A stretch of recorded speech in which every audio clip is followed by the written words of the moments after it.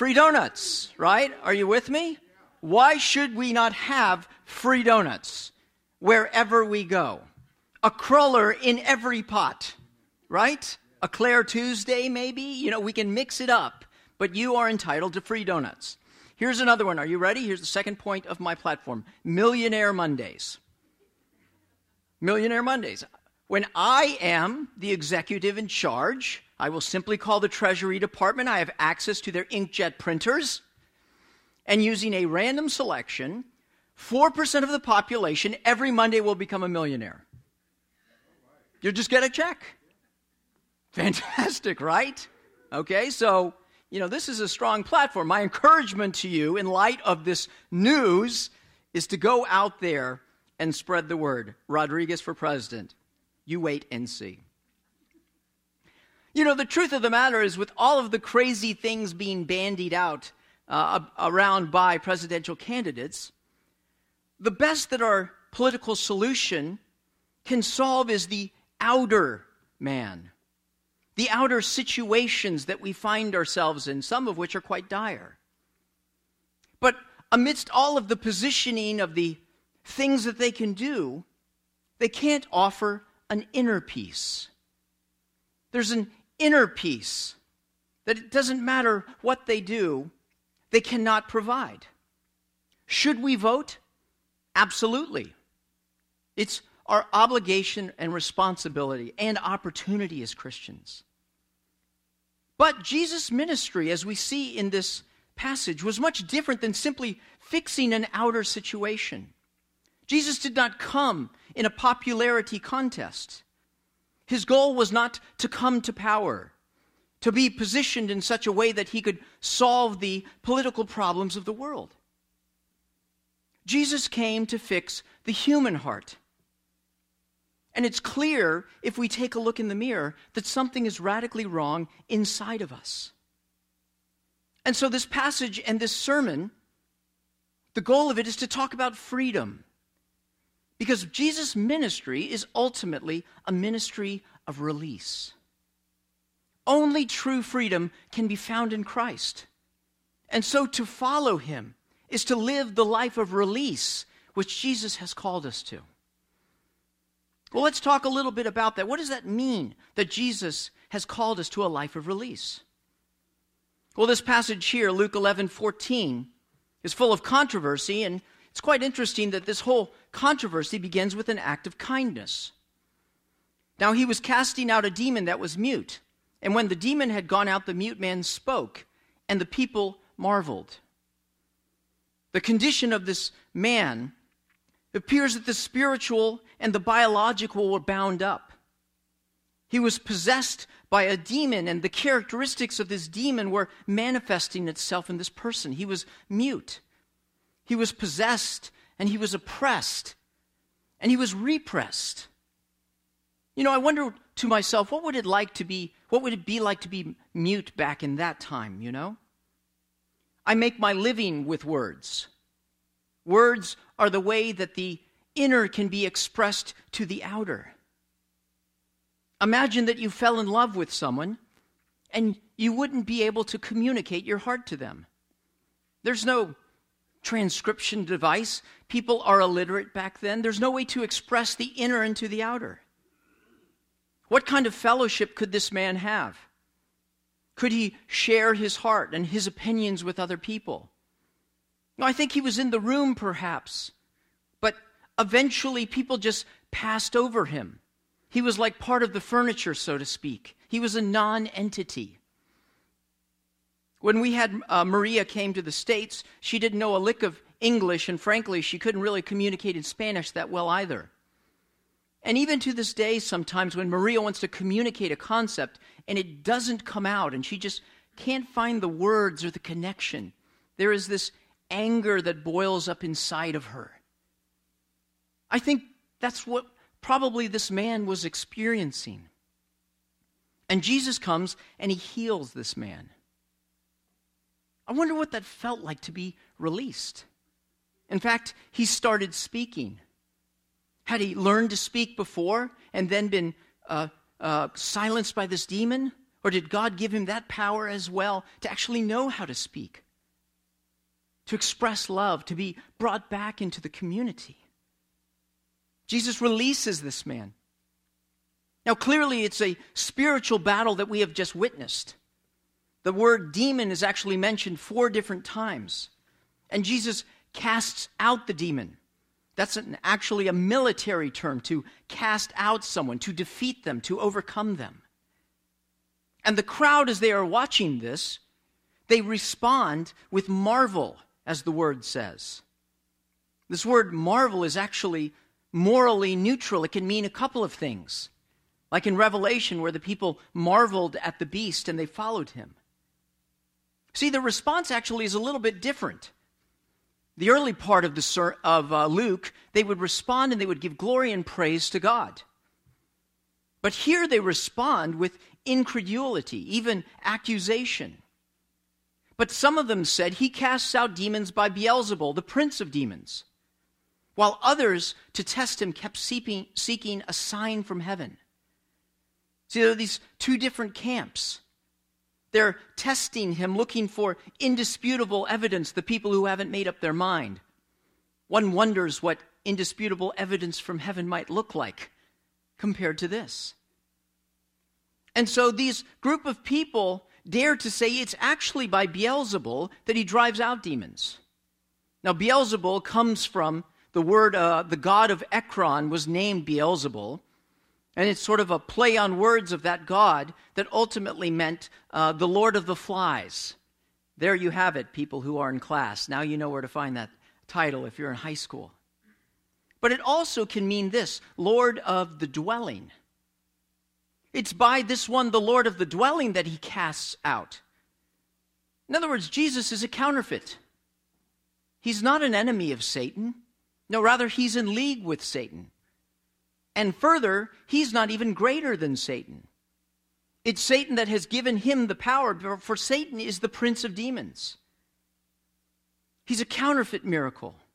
I find it so ironic that this man, whose life has been changed, just sort of recedes into the background with these people.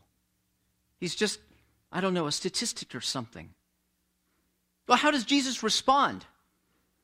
First of all, his response is simple. You are idiots. Jesus didn't say that. I'm paraphrasing, of course. But he shows the absurdity of their argument.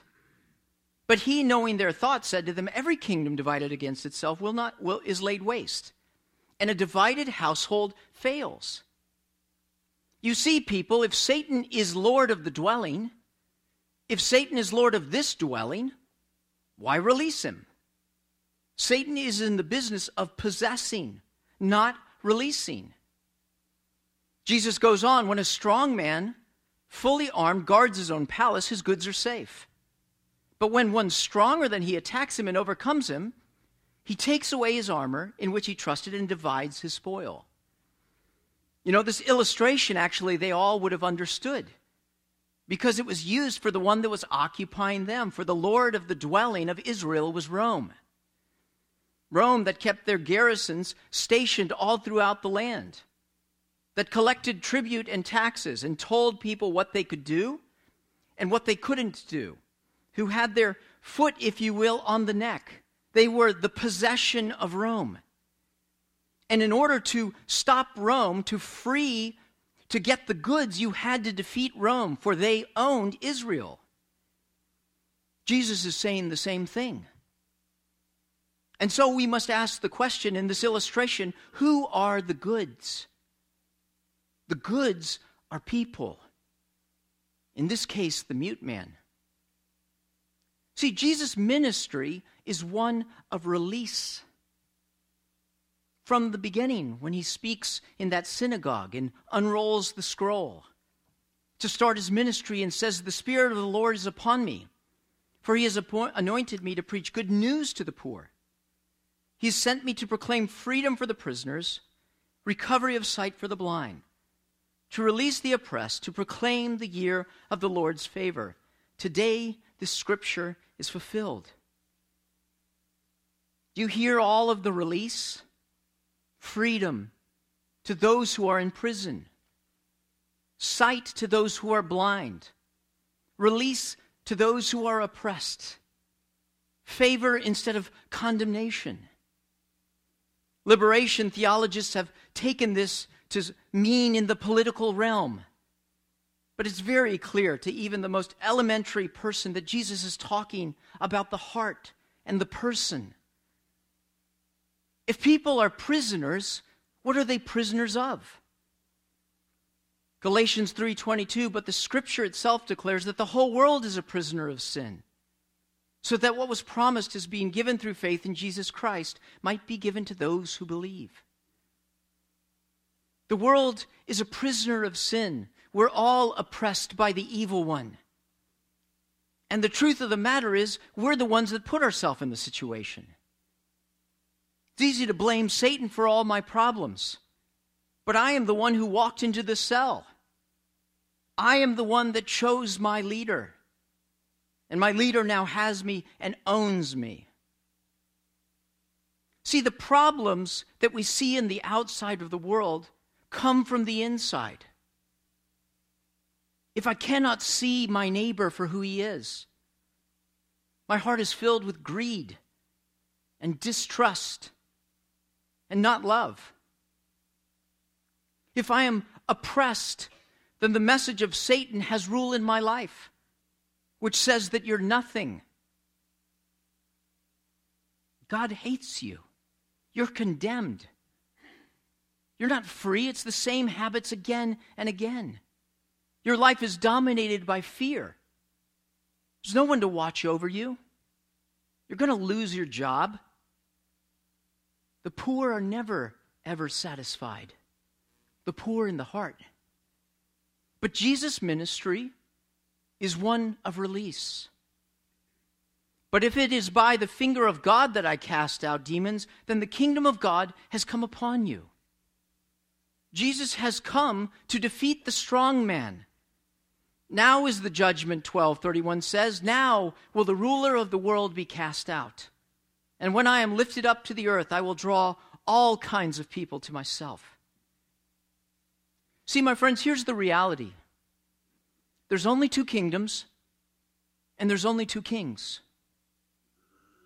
There's an evil king whose goal and role is to bind us, to separate us, to own us, and ultimately to kill us. He does not care about you and me. We are his possession. But there is another king, a good king, who values us, who comes to heal us, to rejoin us to each other, to move us from a thing to a person, to a son or daughter.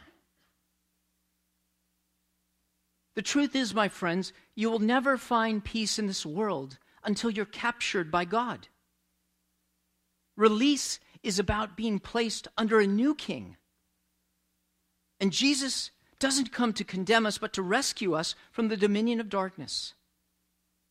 The people who are trapped cannot see that. Can you? As I was writing this sermon, I thought of that picture of Edmund, one of the children, the Pevensey children in The Lion and the Witch and the Wardrobe. Remember Edmund? He was sort of a, I don't know what you would call him, a pessimist, if you will. Edmund ends up accidentally in the land of Narnia. And lo and behold, he meets the queen. And she is oddly beautiful in an evil sort of way. And the queen draws Edmund into her sled and gives her something to eat, Turkish delights. They're so good and they're so addictive. And just like that, Edmund is a prisoner. He betrays all that is important to him. He gives away Mr. Tumnus. He makes a decision to bring the family, the Pevensey children, to the evil queen. He does things he never thought he would do because he is the possession of one who does not care about him. But there is another king in this story, isn't there? Aslan. There's that scene where the queen enters the camp of Aslan. and speaks with Aslan and tells Aslan that Edmund is his. He gave himself to her. You cannot have him. He is mine. And there is only one way to rescue Edmund. And you may remember that horrible scene in which Aslan goes and exchanged himself. You see, with every step to Jerusalem, every miracle from here on out in the book of Luke, the bands become tighter. There is only one way to release. But he is a good king. And Edmund is freed. Have you received the release of the gospel? Maybe you're not a Christian. Maybe you think you were, but you're realizing it. And you hear the words, just try harder. Just do better. Really, the gospel is all about one question. Do you want to be rescued? I got this. You know, a cell can even become comfortable if you get used to it. But this day, the scriptures tell us, Christ has come to release us into a new kingdom, a new identity. So if you have been released, rest in his release. It doesn't matter what Satan says. It's not true. I am free. I am loved. I don't have to try. I don't have to listen and obey. Rest in the release of the gospel. Rest in the dignity that God has given you. When the world says that you are nothing, rest in the dignity that is given to you by one who would give his life, that you might have life. Only true freedom can be found in Jesus Christ. So live a life of release. Well, this brings me to my second point. If Jesus calls us to a life of release, Jesus also frees us to live a life of recognizing and relinquishing. Recognizing his role, our role, and his rule in our life. What does that mean?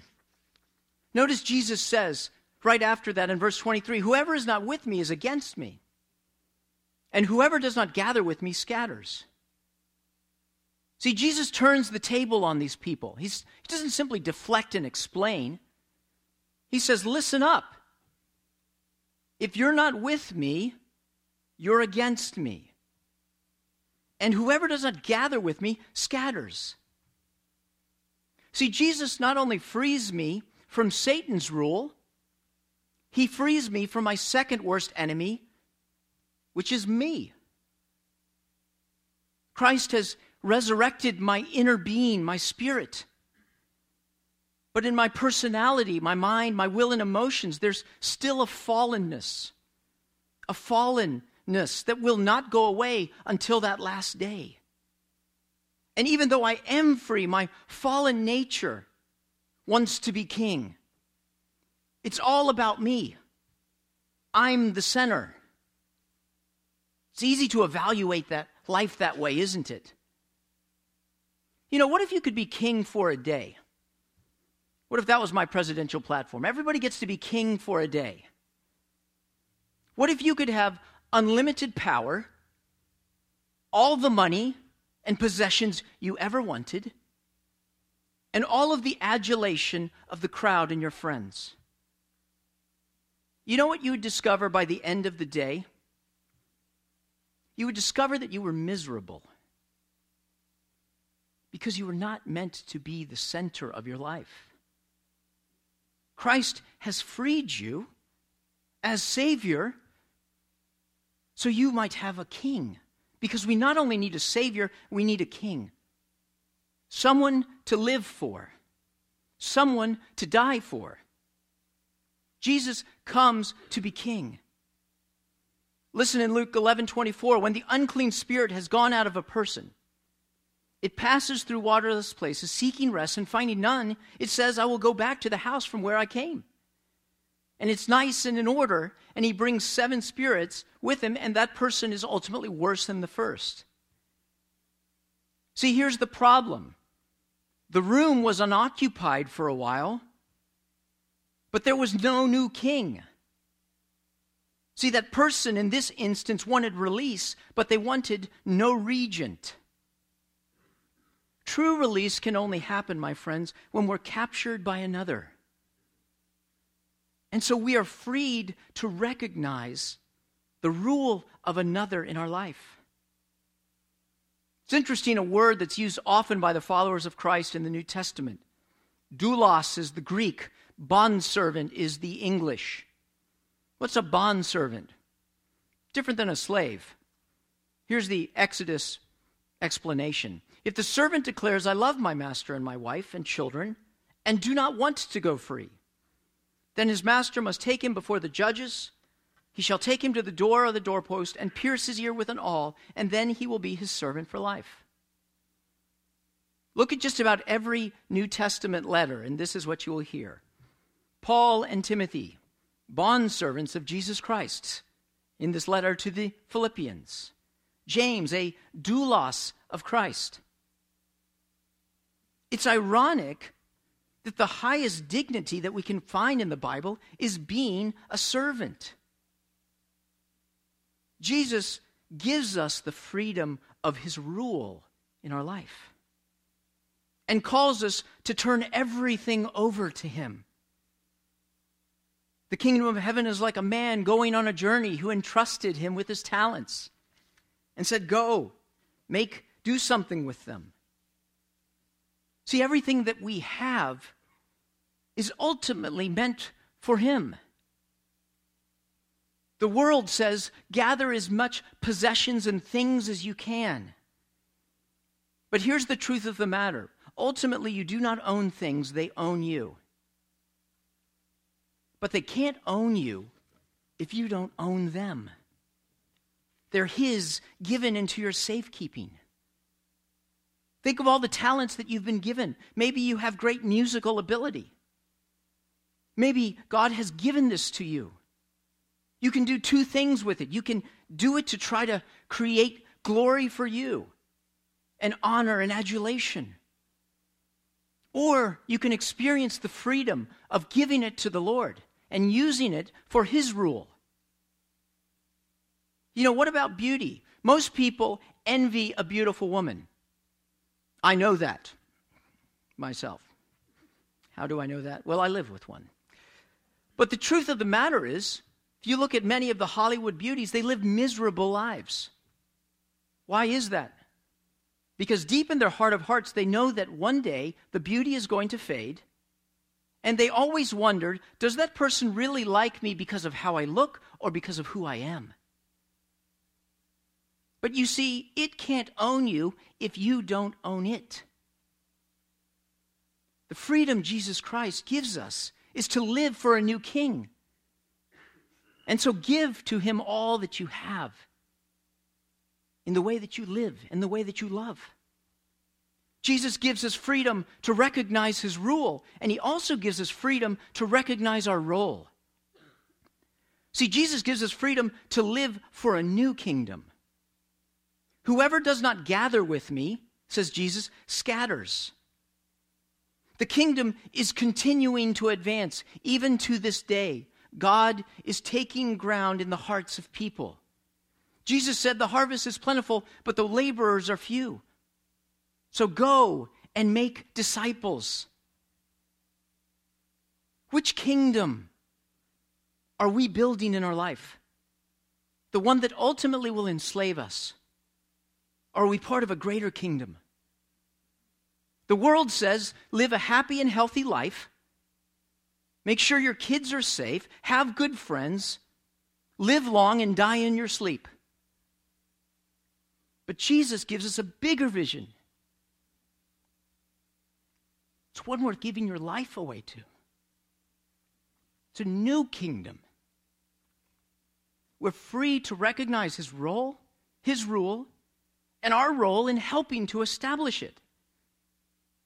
Jesus gives us the freedom of the mission of bringing freedom to others. Truly, I say to you, Jesus says, an hour is coming and is now here when the dead will hear the voice of the Son of God, and those who hear will live. Everyone who calls on the name of the Lord will be saved. How then can they call on the one they have not believed in? And how can they believe in the one who they have not heard? And how can they hear without someone telling them? And how can they preach unless they are sent? As it is written, how beautiful are the feet of those who bring the good news. See, we're called to bring the dead to life, to build the kingdom of another. C.S. Lewis said, listen, there are no ordinary people. You have never talked to a mere mortal. Nations, cultures, arts, civilization, these are mortal. And their life to ours is the life of a gnat. But it is immortals who we joke with, work with, marry, snub, and exploit. Immortal horrors or everlasting splendors. This does not mean that we are to be perpetually solemn. We must play. But our merriment must be of the kind, and it is in fact the merriest kind which exists between people who have from the outside taken each other seriously. If the gospel is true, my friends, it means everything. If I, as a Christian, am a Christian, I have been brought from death to life, and I am immortal. 1,000,000 years from now, I will be because of him. It's an awesome privilege and responsibility. And so I'm telling you that you are called to so much more than a mundane world, building a mundane kingdom in which you are in the center of it, which only brings misery.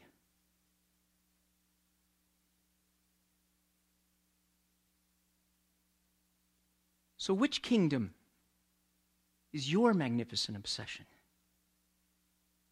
You have a new king. So give it all up to him. Your throne, my life, my talents, my music, it's yours. My ability to make money, it's yours.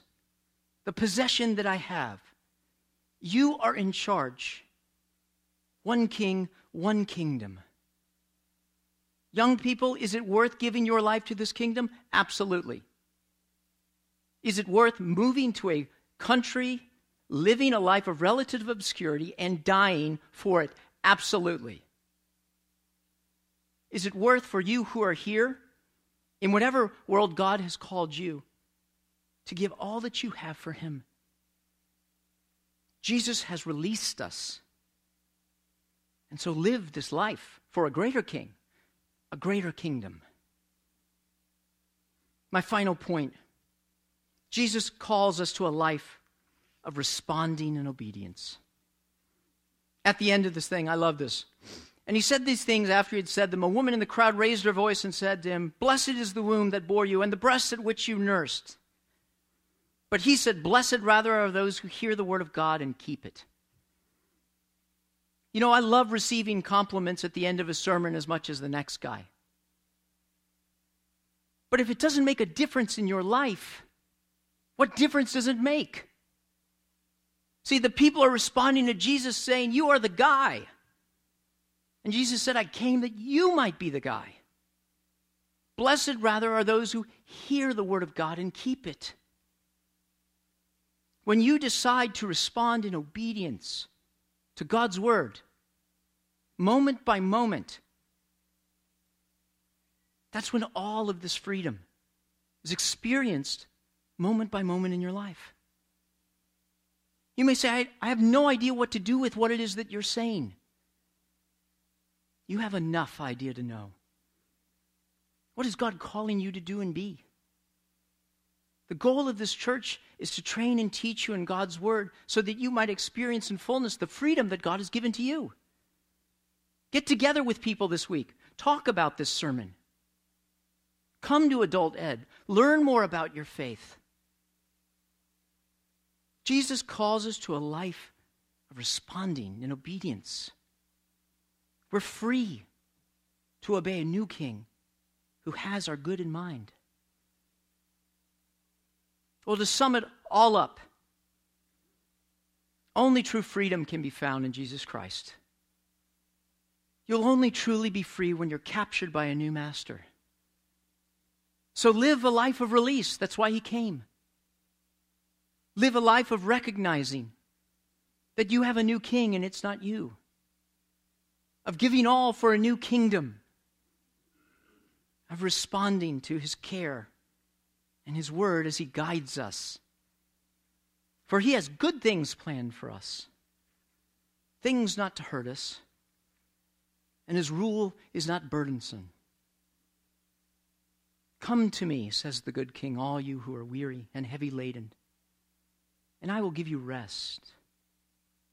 Take my yoke upon you and learn from me, for I am gentle and I am humble in heart, and you will find rest for your souls. Your friends and your colleagues in this world might have everything. But the one thing they don't have without Christ is release. As you live a released life, as you enjoy the good King, as you give all to him, the world cannot help but sit up and take notice that surely there is a God among us. Praise God for the release given to us on the cross and secured in the resurrection. Let's pray.